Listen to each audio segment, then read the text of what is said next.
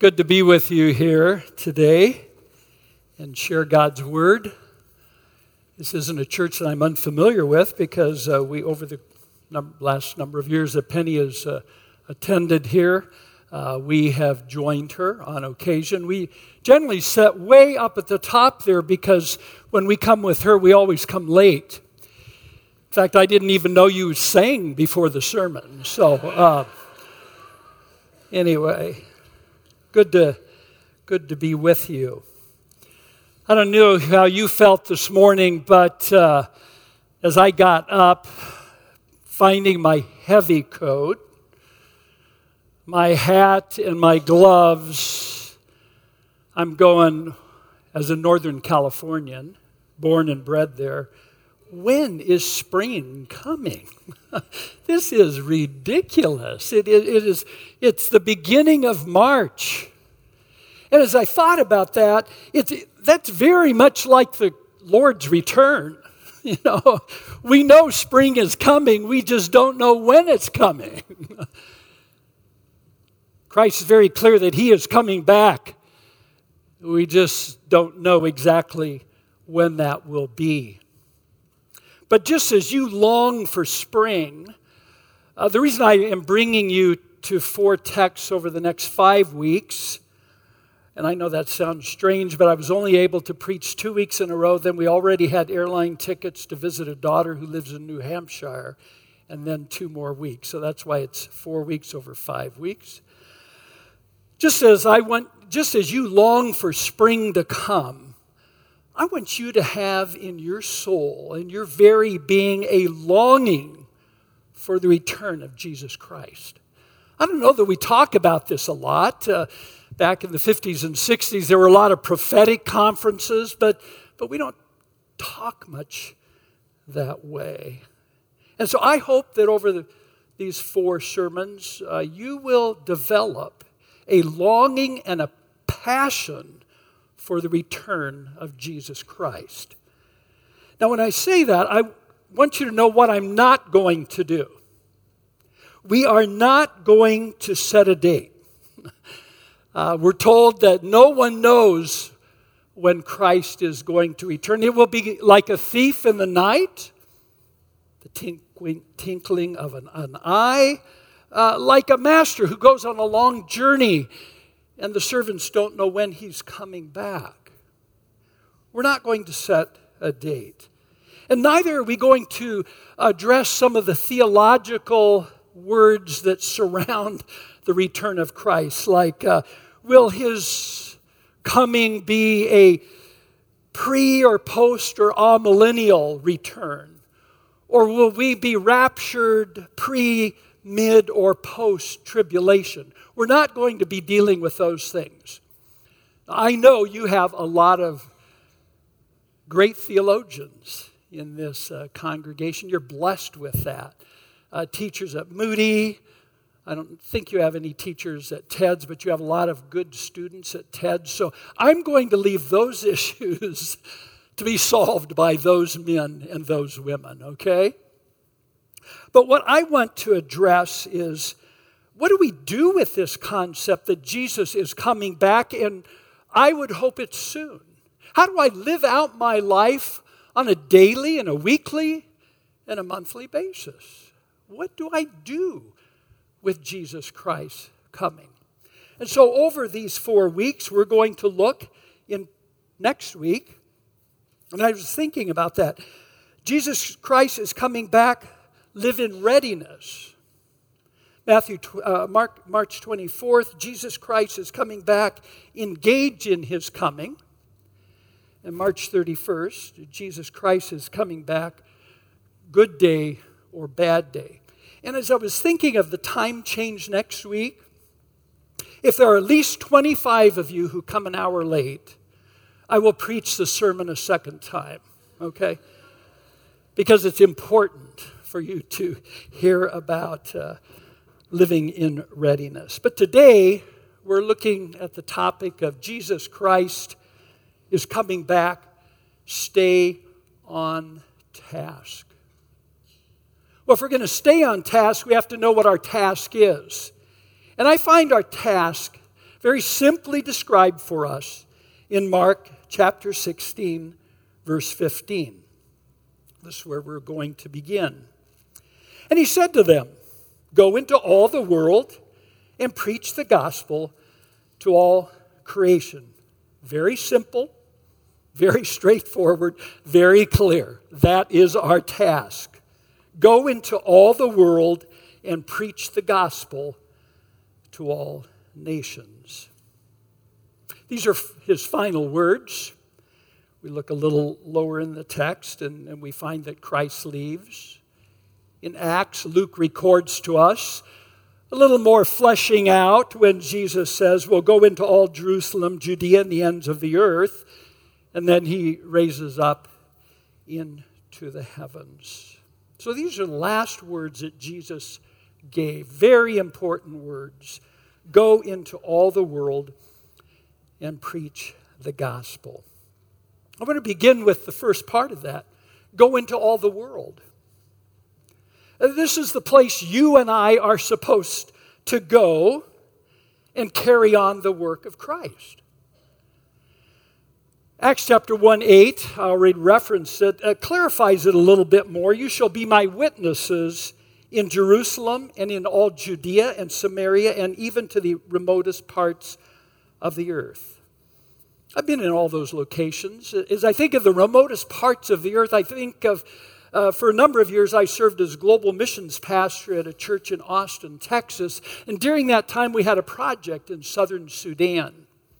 And so we would fly into Nairobi and transfer to a little puddle jumper of a plane. I mean, it was so small that before you got on the plane, they weighed you on a scale and then decided which side of the plane you should sit on. And then we landed in Lokachoa, the most northern place we could land in Kenya, where we'd find a mission plane. We'd get on that and we'd fly up into the hills of the Dodinga Mountains of southern Sudan, get off on a dirt strip once the cattle had been removed, and we'd hike 2 miles to Nagashat, the town where we were ministering. Certainly, that was the remotest part of the world for me. The reason Jesus wants us to do that is because he wants everyone to hear about him. He does not want anyone to miss out. We're supposed to go to the places that aren't just easy, the places you enjoy, the places that are beautiful, the places that are pleasant. But we are also supposed to go to the hard places, the hot places, the humid places, the dirty places, the crowded places, the ugly places, and the dangerous places. There's no place that should be excluded from his command. We should go to the cities and the small towns. We should go to the free and the totalitarian governed countries. We should go to the west, the east, the north, and the south. We should go to the mountains and the jungles, and we should go to the peaceful and strife-torn places. No place should we miss. And so I ask Evanston Bible Church, what are you doing corporately? Are you fulfilling the task that God has given to you to go into all the world? But not just corporately. What are you doing individually? Are you doing all you can do to fulfill God's command? Now, of course, you can't go to every single place on the face of the earth, but God will definitely direct you corporately and individually to be involved in his task, to fulfill his command. And you need to be on task in doing this until he returns. Well, notice what we're supposed to do when we get out there into all these places. It says, and preach the gospel. So that's what we do when we arrive.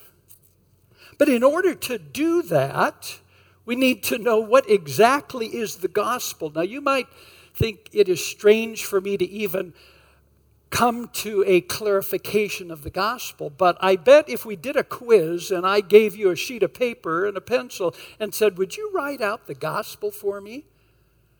not everyone here would be able to do it with clarity. And so if we are going to preach the gospel, we need to know what we are going to preach. And so that's why I am taking you over to, I think, a great text which helps us understand the gospel. And that is found in Titus chapter 2, verses 11 through 14. Titus 2, verses 11 through 14.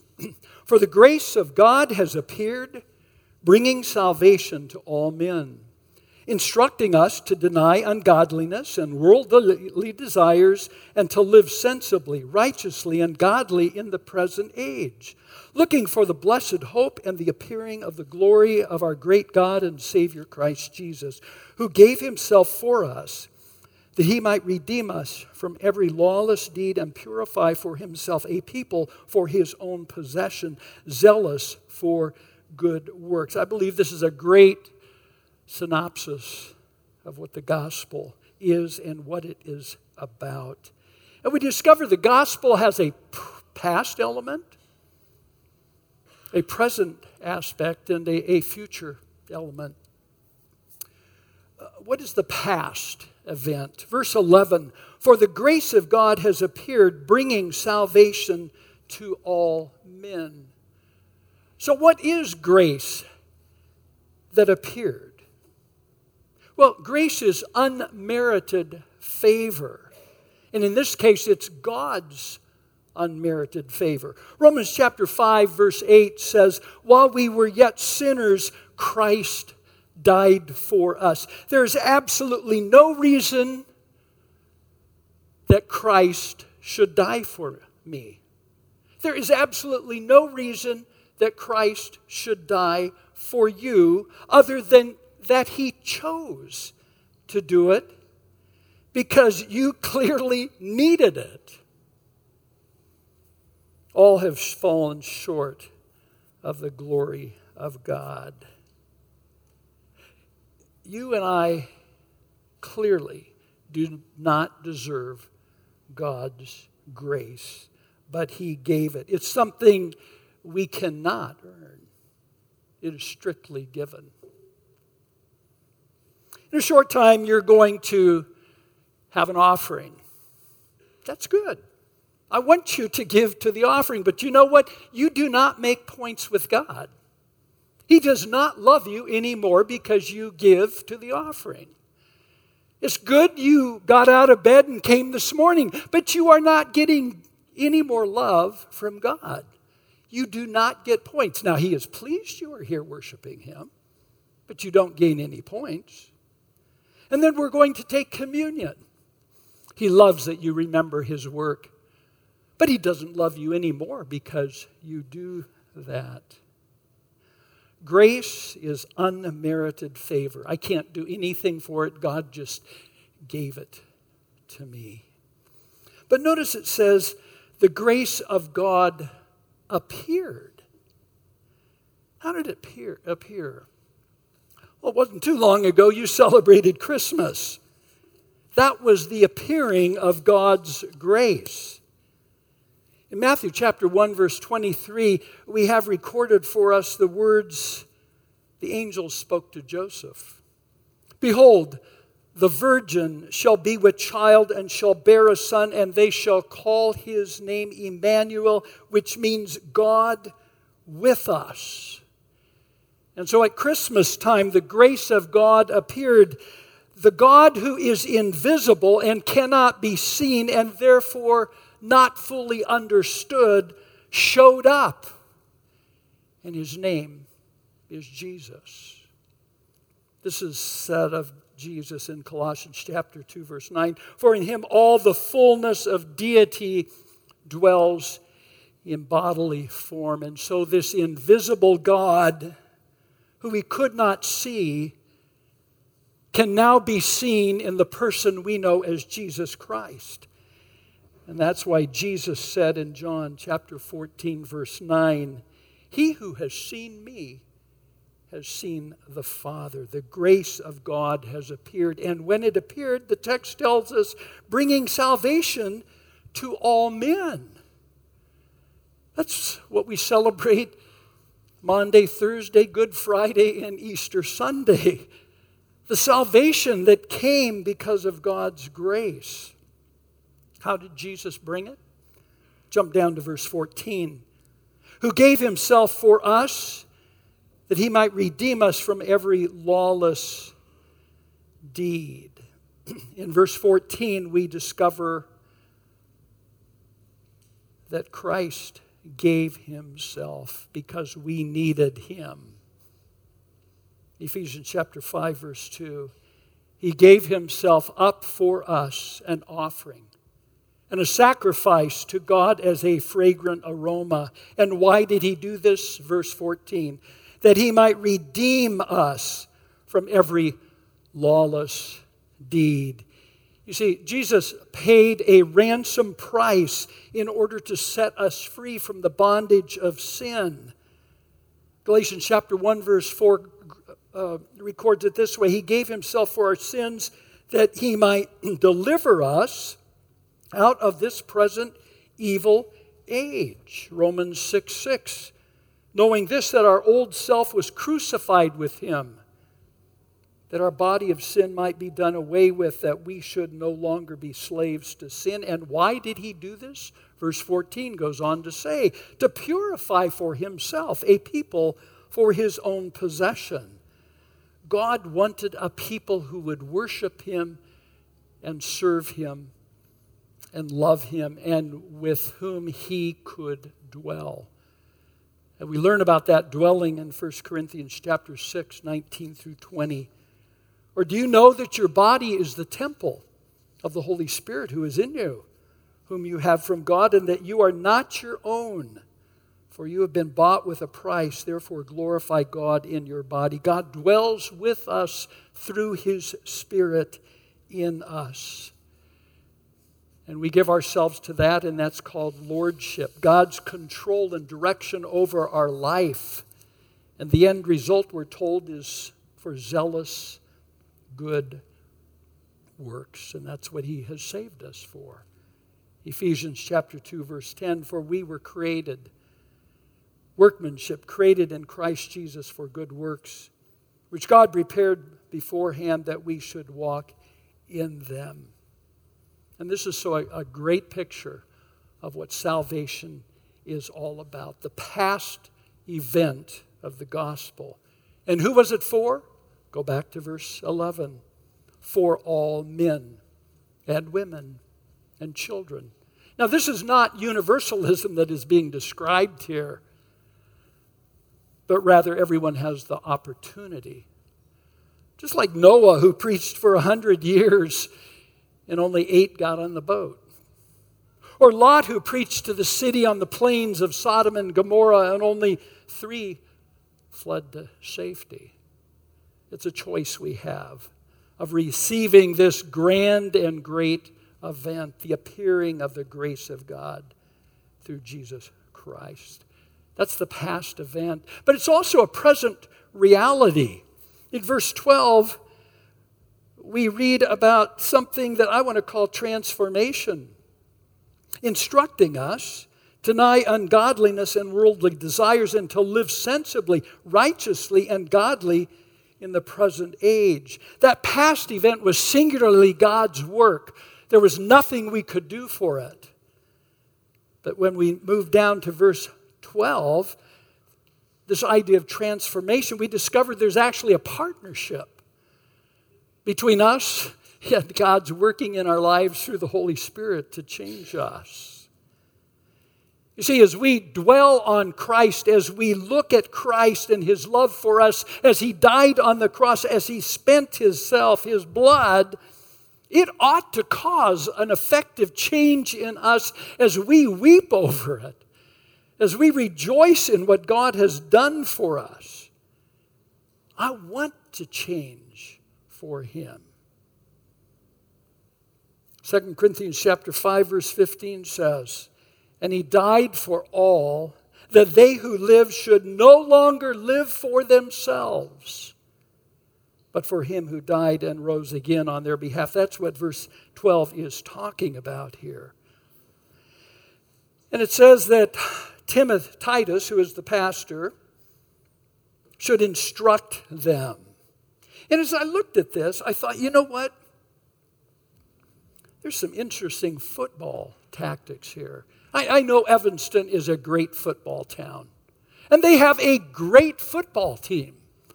My wife and I try to go to a game at least once a year. Enjoy that. But as I looked at this, there are actually some defensive moves that are supposed to happen here. It says to deny, that means don't let it in, don't let them pursue me, keep it away, don't give access. What am I supposed to have a defensive move against? Well, ungodliness, first of all. What's ungodliness? Well, it's everything that doesn't have to do with God himself. Well, how do I know? Well, as I was thinking about it, I was reminded of 3 specific scriptures that call me to ask a question. The first one is in 1 Corinthians chapter 10, verse 13. Chapter 10, verse 31. Whether then you eat or drink or whatever you do, do all to the glory of God. When I think of godliness and ungodliness, I come to a text like that, and I said, it forces me to ask the question, what I'm doing, does it bring glory to God? So maybe you're sitting there looking on the computer at things you ought not to look at. Just asking that simple question, I'm wondering if this is bringing glory to God. Or you're talking behind someone's back, gossiping. I'm wondering if this is bringing glory to God. That kind of question helps us wrestle with what's godly and what's ungodliness. Another text would be Ephesians chapter 5, verse 20. Ephesians chapter 5, verse 20. Always giving thanks for all things in the name of our Lord Jesus Christ to God, even the Father. That forces me to ask the question, can I thank God for what I'm doing? So as I'm in the midst of, slamming on my horn at the driver in front of me, can I thank God for that kind of attitude? And many other things. Can I thank God for the attitude that I am having? And then the final question would be over in Colossians chapter 3, verse 17. Colossians 3, 17. And whatever you do in word or deed, do all in the name of the Lord Jesus. Give thanks through him to God the glory. When you start putting that in the context of what you're doing, it doesn't take very long to decide what's godly and ungodly. And those things that don't answer well those questions, they're ungodly, and we're supposed to deny them access to our lives. We're also to deny worldly desires.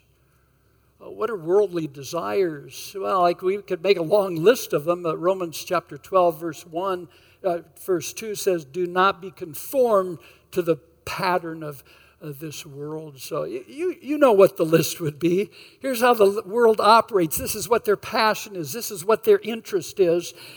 Are those things of interest to God? Worldly desires. Those are the defensive moves. But he goes on to instruct them in what would be offensive moves. To live sensibly. That's dealing with our personal Christian life, not allowing my appetites and passions to run wild. Righteously. That's the Christian life in relationship to other people. How am I treating them? Am I kind to them? Am I loving to them? And godly. That's the Christian life in relationship to God. Are my thoughts like John Newton's life? He said, make it a rule of the Christian duty never to go to a place where there is not room for my master as well as myself. This is transformation. God invites us to partner with him in being transformed by denying ungodliness and worldly desires and living sensibly, righteously, and godly. Well, the gospel is also not only a past event and a present reality, but it is a future hope. Look at verse 13. Looking for the blessed hope and the appearing of the glory of our great God and Savior, Jesus Christ. Right there, it's very clear that Jesus Christ is coming back. And that report was given over and over again throughout Scripture. The angels said this to the disciples in Acts chapter 1:11. And they also said, Men of Galilee, why do you stand looking into the sky? This Jesus who has been taken up from you into heaven will come in just the same way as you have watched him go to heaven. Jesus said to his disciples in John chapter 14, 1 through 3, Let not your heart be troubled. Believe in God. Believe also in me. In my Father's house are many dwelling places. If it were not so, I would have told you. I go to prepare a place for you, and if I go and prepare a place for you, I will come again and receive you to myself, that where I am, there you may be also. And then Paul, writing to the early church in 1 Timothy chapter 4, verses 16 through 17, For the Lord himself will descend from heaven with a shout, with the voice of the archangel and with the trumpet of God, and the dead in Christ shall rise first. Then we who are alive and remain shall be caught up together with him in the clouds to meet the Lord in the air, and thus we shall always be with the Lord. There's no discussion on the fact that Jesus is coming back. That's what the gospel is, and this is what we're supposed to preach. A past event, redemption and salvation, a work of God alone. A present reality, transformation or sanctification. It's a partnership with God and seeing our lives change in response to his glorious work of salvation. And we do this looking forward to the future hope, Christ's return. Well, let's go back to Mark chapter 16, verse 15, and finalize the task that we have. Mark chapter 16, verse 15. We know where we're supposed to go, the whole world. We know what we're supposed to do when we get there, preach the gospel. But to whom do we preach it? It says to all creation. You see, this message is for young and old, rich and poor, educated, uneducated, high social standing, low social standing, religious, unreligious. Not just those we like to be with, but even those we don't like to be with. Not just those who are easy to be with, but also people that have, baggage, and we don't want to get involved with them. Where in the world has God called you to preach? This is not just a text for those who are professionals. Are you a student at Northwestern? Are you a lawyer in the Loop? Are you working in one of the local hospitals? Are you a city employee? Wherever your world is, you are to be there sharing this wonderful truth of Christ. God has brought you to that section of the world. You are the light. You are the salt. You are his ambassador. And why? Because we have wonderful news. The grace of God has appeared, bringing salvation to all. And this is our task, and we need to stay on task with the task that's been given to us until Christ's return. Now, I have to ask this question. Are you ready for Jesus' return? I have no doubt that in a group this size, there are people who are ready for Christ to return and know His blessing. And there are people here who do not know Christ, are not ready for His turn, and will have to receive His judgment. I've shared with you a wonderful truth. God's grace has appeared in the person of Jesus Christ, and He has brought you salvation through His death. I challenge you that if you are not one of His and are not longing for His return, to claim that gospel as your own and begin to see Christ through the Holy Spirit transform your life. Let's pray. Gracious Heavenly Father, we thank You that You give us a glorious message of hope. Thank You that Christ is coming back, and we do not at all need to fear it, but we can look forward to it and rejoice in His return.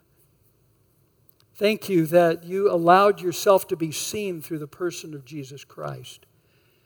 And Father, I pray for anyone who is here today that does not know the gospel as their personal truth, that they would claim that as their own today, so that they do not need to worry about Your judgment. And so, Father, we thank You for Your word. I thank You for this church. We ask Your continued blessing on them. We pray these things in Christ Jesus' name. Amen.